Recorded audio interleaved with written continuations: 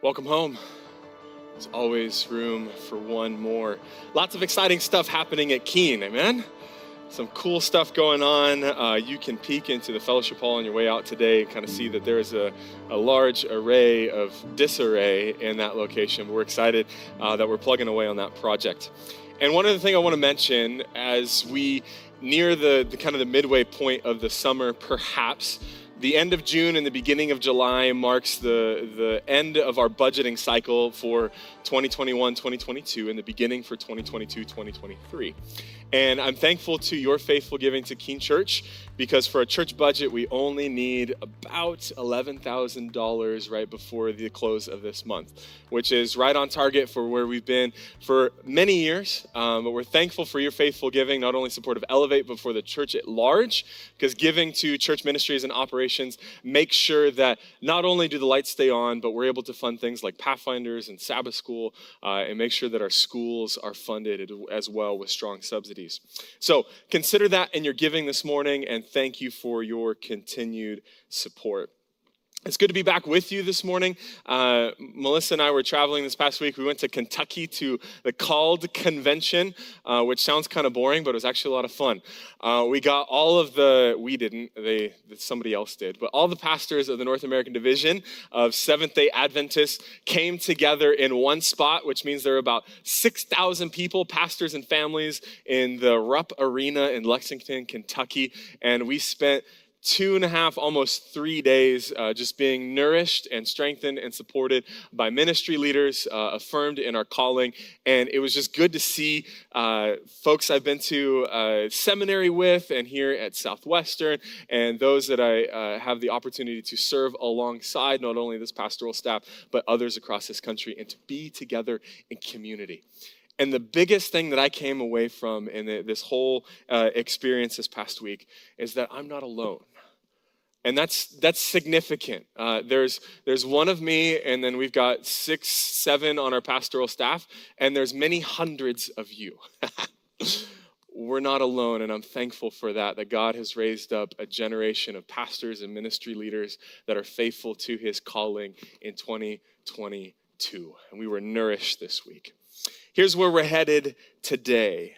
We are in the series, Hello, My Name Is. Hello, My Name Is. That's the series. And today we're going to be introduced, maybe we can put it up on the screen for you, introduced to Jesus, the resurrection, and the life. Hello, my name is the resurrection and the life. And we're going to be spending all of our time today in John chapter 11. So as we begin today, you can be pulling that up on whatever you brought to study this morning.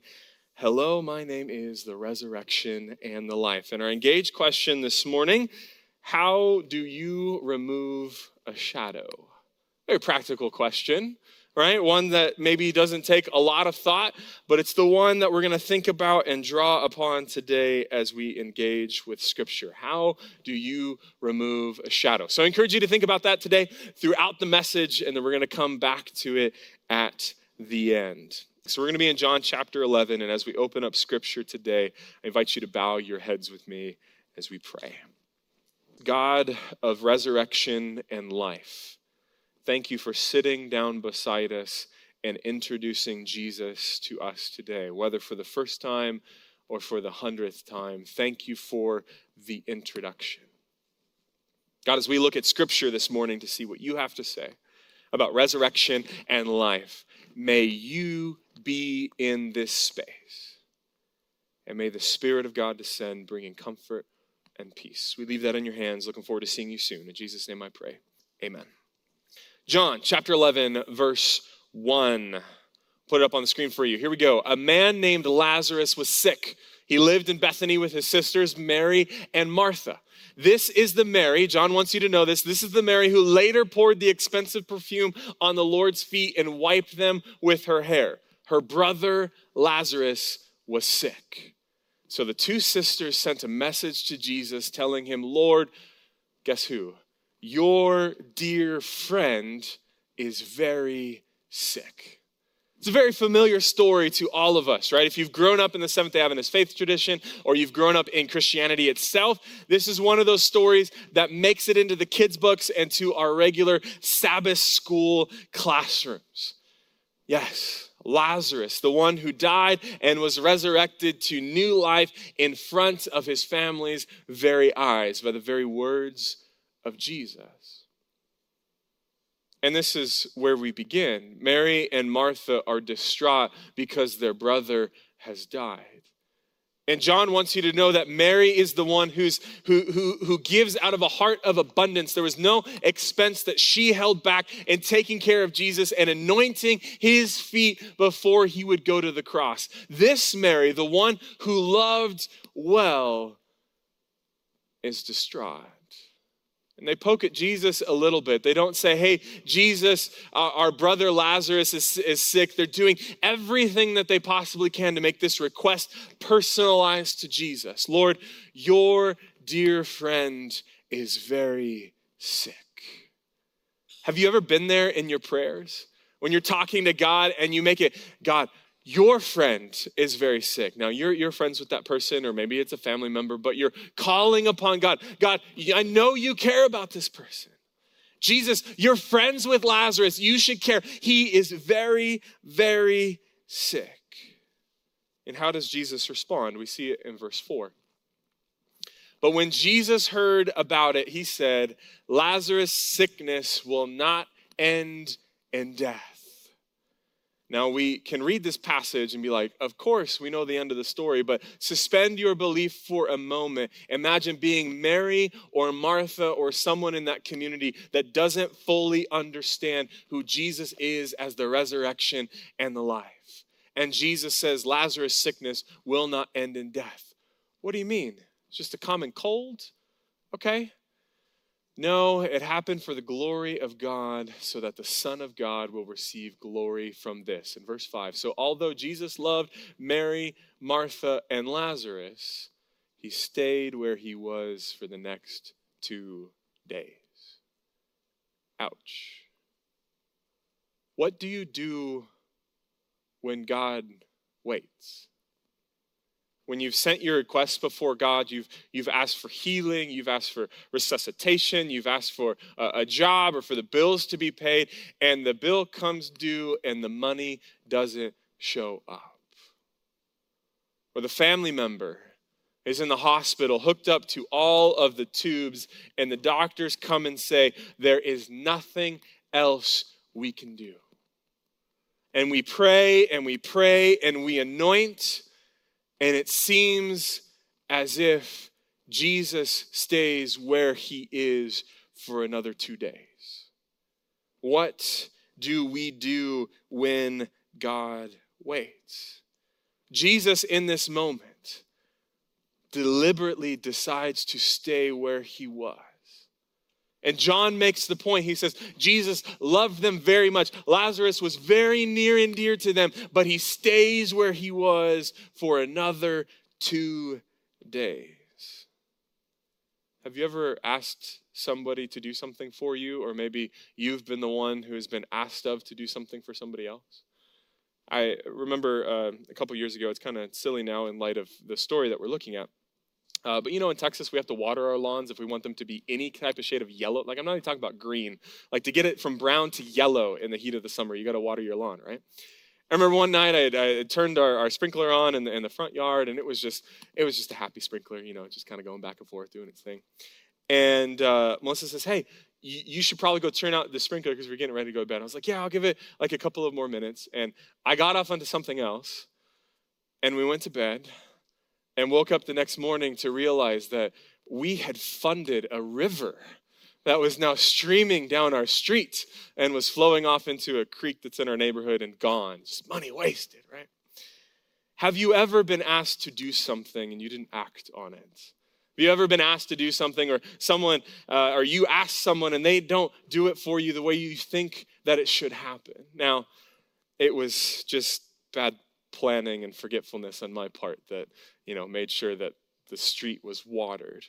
But for Jesus, this was a deliberate action that we've got to stay here for a couple of days. And there's a couple of things that we need to know about when God delays. God's delays are often inevitable. There will be, if there hasn't been yet, a moment in your life where God will delay, where he doesn't show up, where you don't see his hands on the situation that has wrecked your heart. But know this, the second thing, that though they will be inevitable, they are not final. God will show up. And Jesus says this to his disciples as he's speaking about Lazarus. He's saying, this isn't going to end in death. God's glory will be the final ending of this story. And by the way, Jesus never needs our suffering. Don't think of God as a God who needs you to suffer in order to teach you a lesson. But when suffering does come, when evil comes in your life, God will not shy away from using it so that you can have a better experience and understanding of who God is and where his heart is for his people. Johnny Erickson Tata puts it this way. She's a paraplegic, prolific speaker and writer. I do not care if I'm confined to this wheelchair, provided from it I can bring glory to God. What you see as a disability, I see as an ability.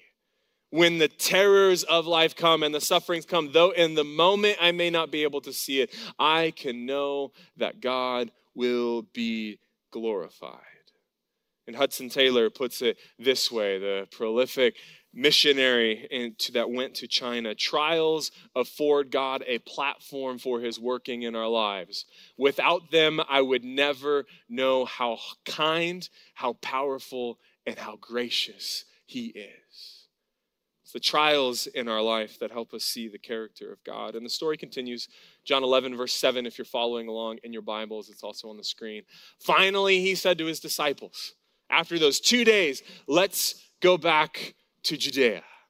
But his disciples objected. Rabbi, they said, only a few days ago, the people in Judea were trying to stone you. Are you going there again? And Jesus replied, there are 12 hours of daylight every day. During the day, people can walk safely. They can see because they have the light of this world. But at night, there is danger of stumbling because they have no light. Jesus just clears it up right away, right? That makes total sense. A little iffy.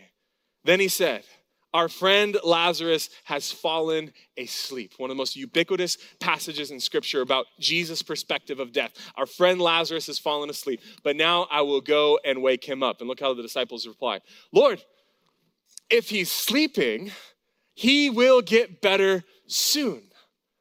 You catch it? Don't wake him up. He's napping. Sleep is good when you're sick. And they thought Jesus meant Lazarus was simply sleeping, but Jesus meant Lazarus had died. So he told them plainly, in case they hadn't caught it already, he said, Lazarus is dead. And for your sakes, get this, I'm glad I wasn't there. Let that sit for a moment. Jesus finding joy in the death of his friend, that he wasn't present when they needed him most, when the healing was needed, God didn't show up, and Jesus is delighting in this moment. He says, I'm glad I wasn't there, for now you will really believe. Come on, let's go see him. And Thomas, nicknamed the twin, or Thomas Didymus, which means the twin, said to his fellow disciples, let's go to and die with Jesus. It's kind of very moral champion, right? It's like, well, if Jesus is going to end his life by going back to this dangerous place, we might as well too. Come on, guys, let's go. And so Jesus goes to be with Mary and Martha. The disciples for a moment are a little bit hopeless, right? They've known that Jesus isn't liked by the community. It's almost a death sentence for him to go back. And they're like, well, we don't get this whole death thing, but if Lazarus is dead and Jesus dies, maybe we're off the hook. I don't know. But the story continues. As Jesus arrives in Bethany, he was told that Lazarus had already been in the grave for 4 days. Bethany was only a few miles down the road from Jerusalem, and many of the people had come to console Martha and Mary in their loss. When Martha got word that Jesus was coming, she went to meet him, but Mary stayed in the house. Martha said to Jesus, Lord, if you had only been here, my brother would not have died. Jesus, if you had showed up while my family member is lying, dying in the hospital, if you had been there, if you had only shown up, my brother would not have died. Jesus, where were you? You were close enough that you could have made it. Why are you showing up late? Where were you when I was struggling with suicide or depression, or when innocent lives are being lost in Ukraine? When the pandemic ravaged the body of a dying loved one? God, where were you when the infertility treatments weren't working, when the job is lost? Or can we talk about the gas prices? Like, Lord, where are you at? Martha's a really cool character, and she gets a bad rap in Scripture, right? There's another place in the Gospels where Martha's busy in the kitchen and Mary's sitting at Jesus' feet, and Jesus says, Martha, come on, we can cook the meal later. Come and sit down at my feet. And Mary's heralded as this just amazing saint, and Martha just kind of, don't be a Martha, right? I'm sorry if your name is Martha this morning. But here's the cool thing, if your name is Martha this morning, this is where Martha shows up, and like her shining glory is here. Martha is willing to say the things that we often think, but will never articulate. The things that are down inside of our heart. She's calling out Jesus. What a greeting, like, right? As Jesus comes up to her, she's got her hands on her hips. She says, Lord, you'd only been here. And then she pulls out the finger, right? The finger wag. My brother would not have died. She's willing to say the thing that is on her hearts. And there's a lot of different commentaries about could Jesus have made it? Could he have not? What's all the different chronologies about if he was in this spot, and it could have been 2 days, it could have been 4 days, all of those things. Set that aside. God is not tied to our timetable or our schedule. He's got everything in the world to consider.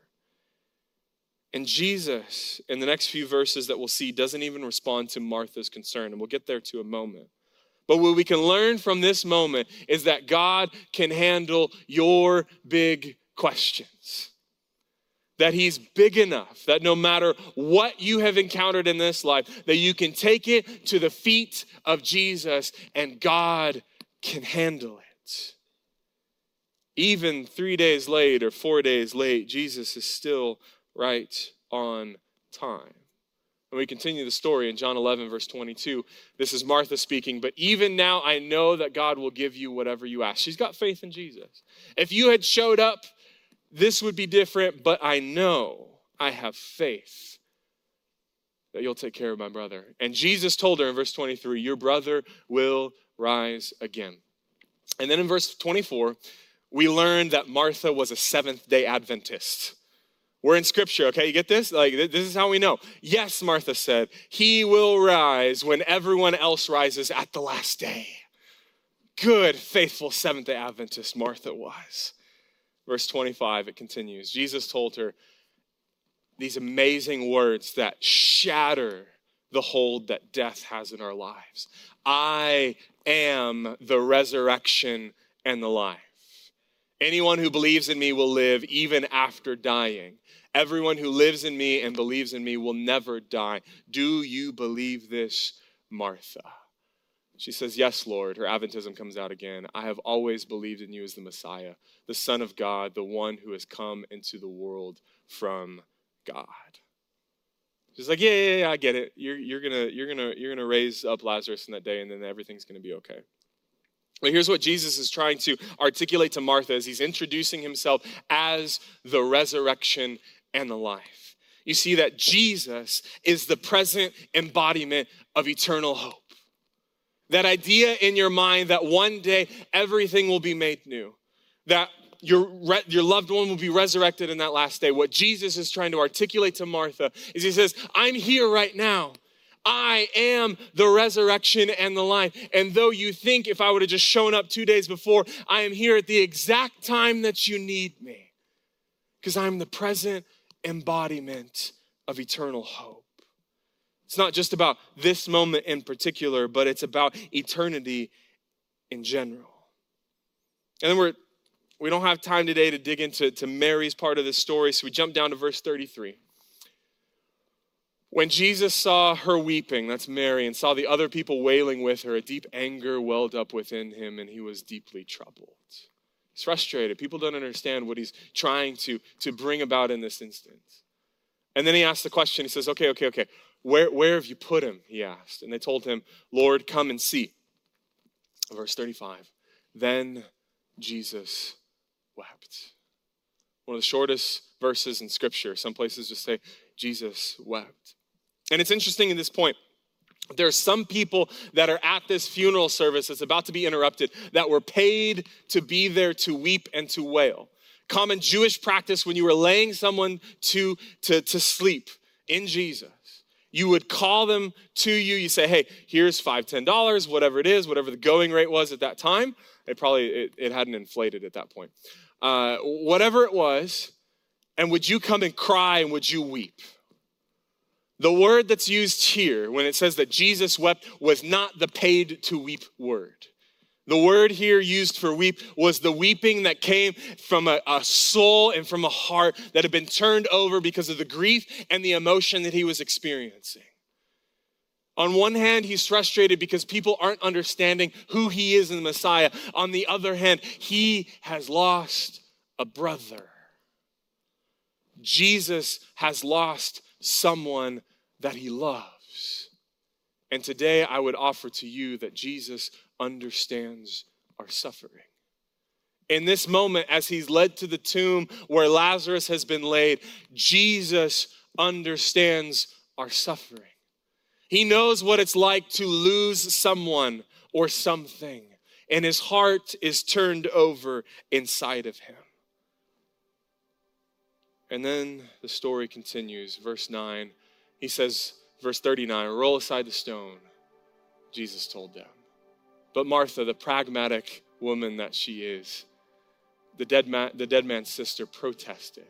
Lord, he has been dead for 4 days. The smell will be terrible.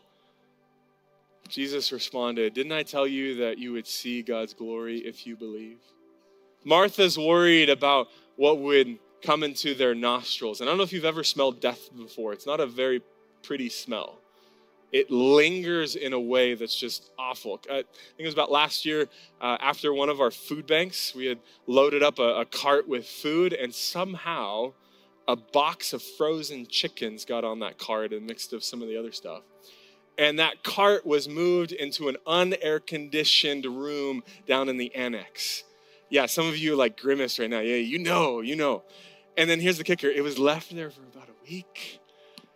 And let me tell you, the smell in that space, you could barely move. You could barely think with how awful that smell was. And some of the pastoral staff got it cleaned up. I didn't know about it until afterwards. I would have been there in the scrum, or at least that's the story I'm telling myself. And that smell lingered in that space. Air refresher, clean the carpets, do all of the stuff. The smell is awful. And Martha's concerned about Lazarus' dead body. But what Jesus is concerned about is raising him to life in front of the people that are assembled there so that he will authenticate that he is king over death, that he is Lord and Savior, and that he has come to raise us up not only from our life of sin, but a life of death. Jesus in this moment says, didn't I tell you that you would see God's glory if you would believe? And then verse 41. So they rolled the stone aside.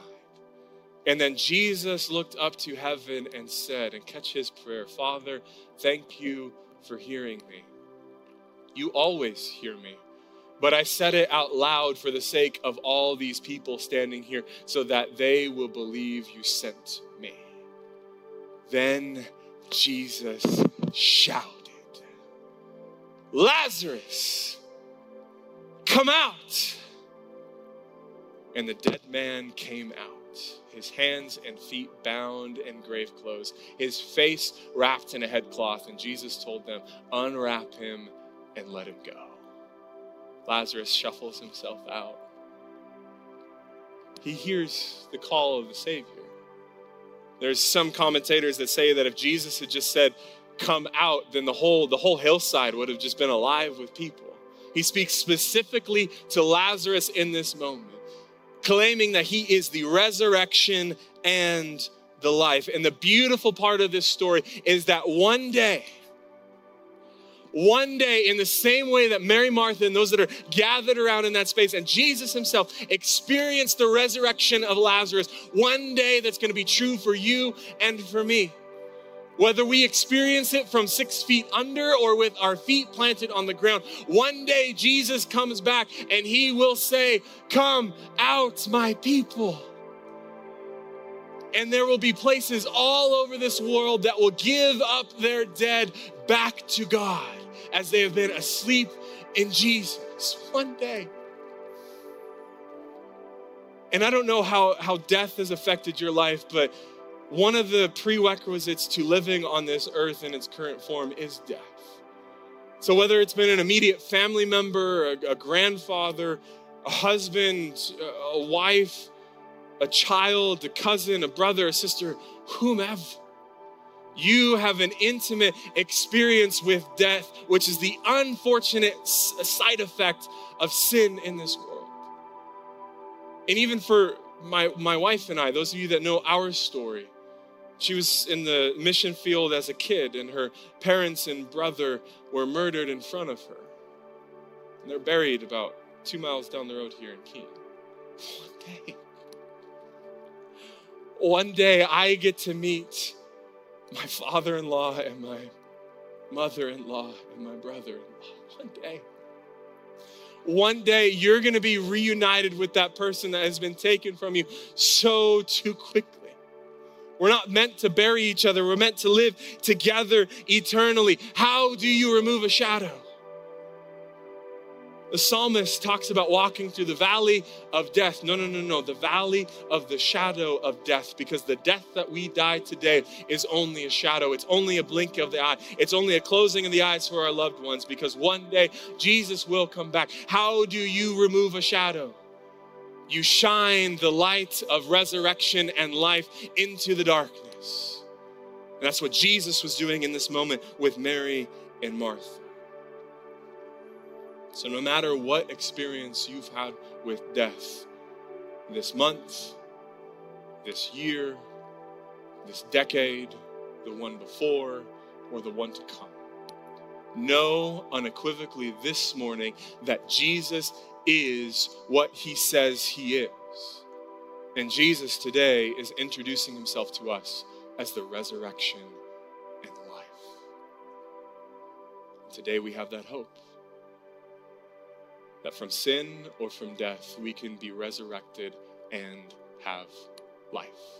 Let's pray. Lord, thank you. Hearts are heavy.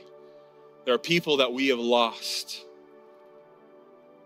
Lord, we're thankful for Jesus, who is the embodiment, the present embodiment of our eternal hope. And Lord, we long for that day when you're going to call out with a loud shout, "It's time to wake up. It's time to go home." God, I pray that in the meantime, we'll live in the midst of a hope that holds on to your powerful resurrection power. And that what you did for Lazarus, you'll do for us and for those that we've lost. God, we leave those that are resting in you in your hands. And God, we look forward to seeing you and them very, very soon. In Jesus' name I pray.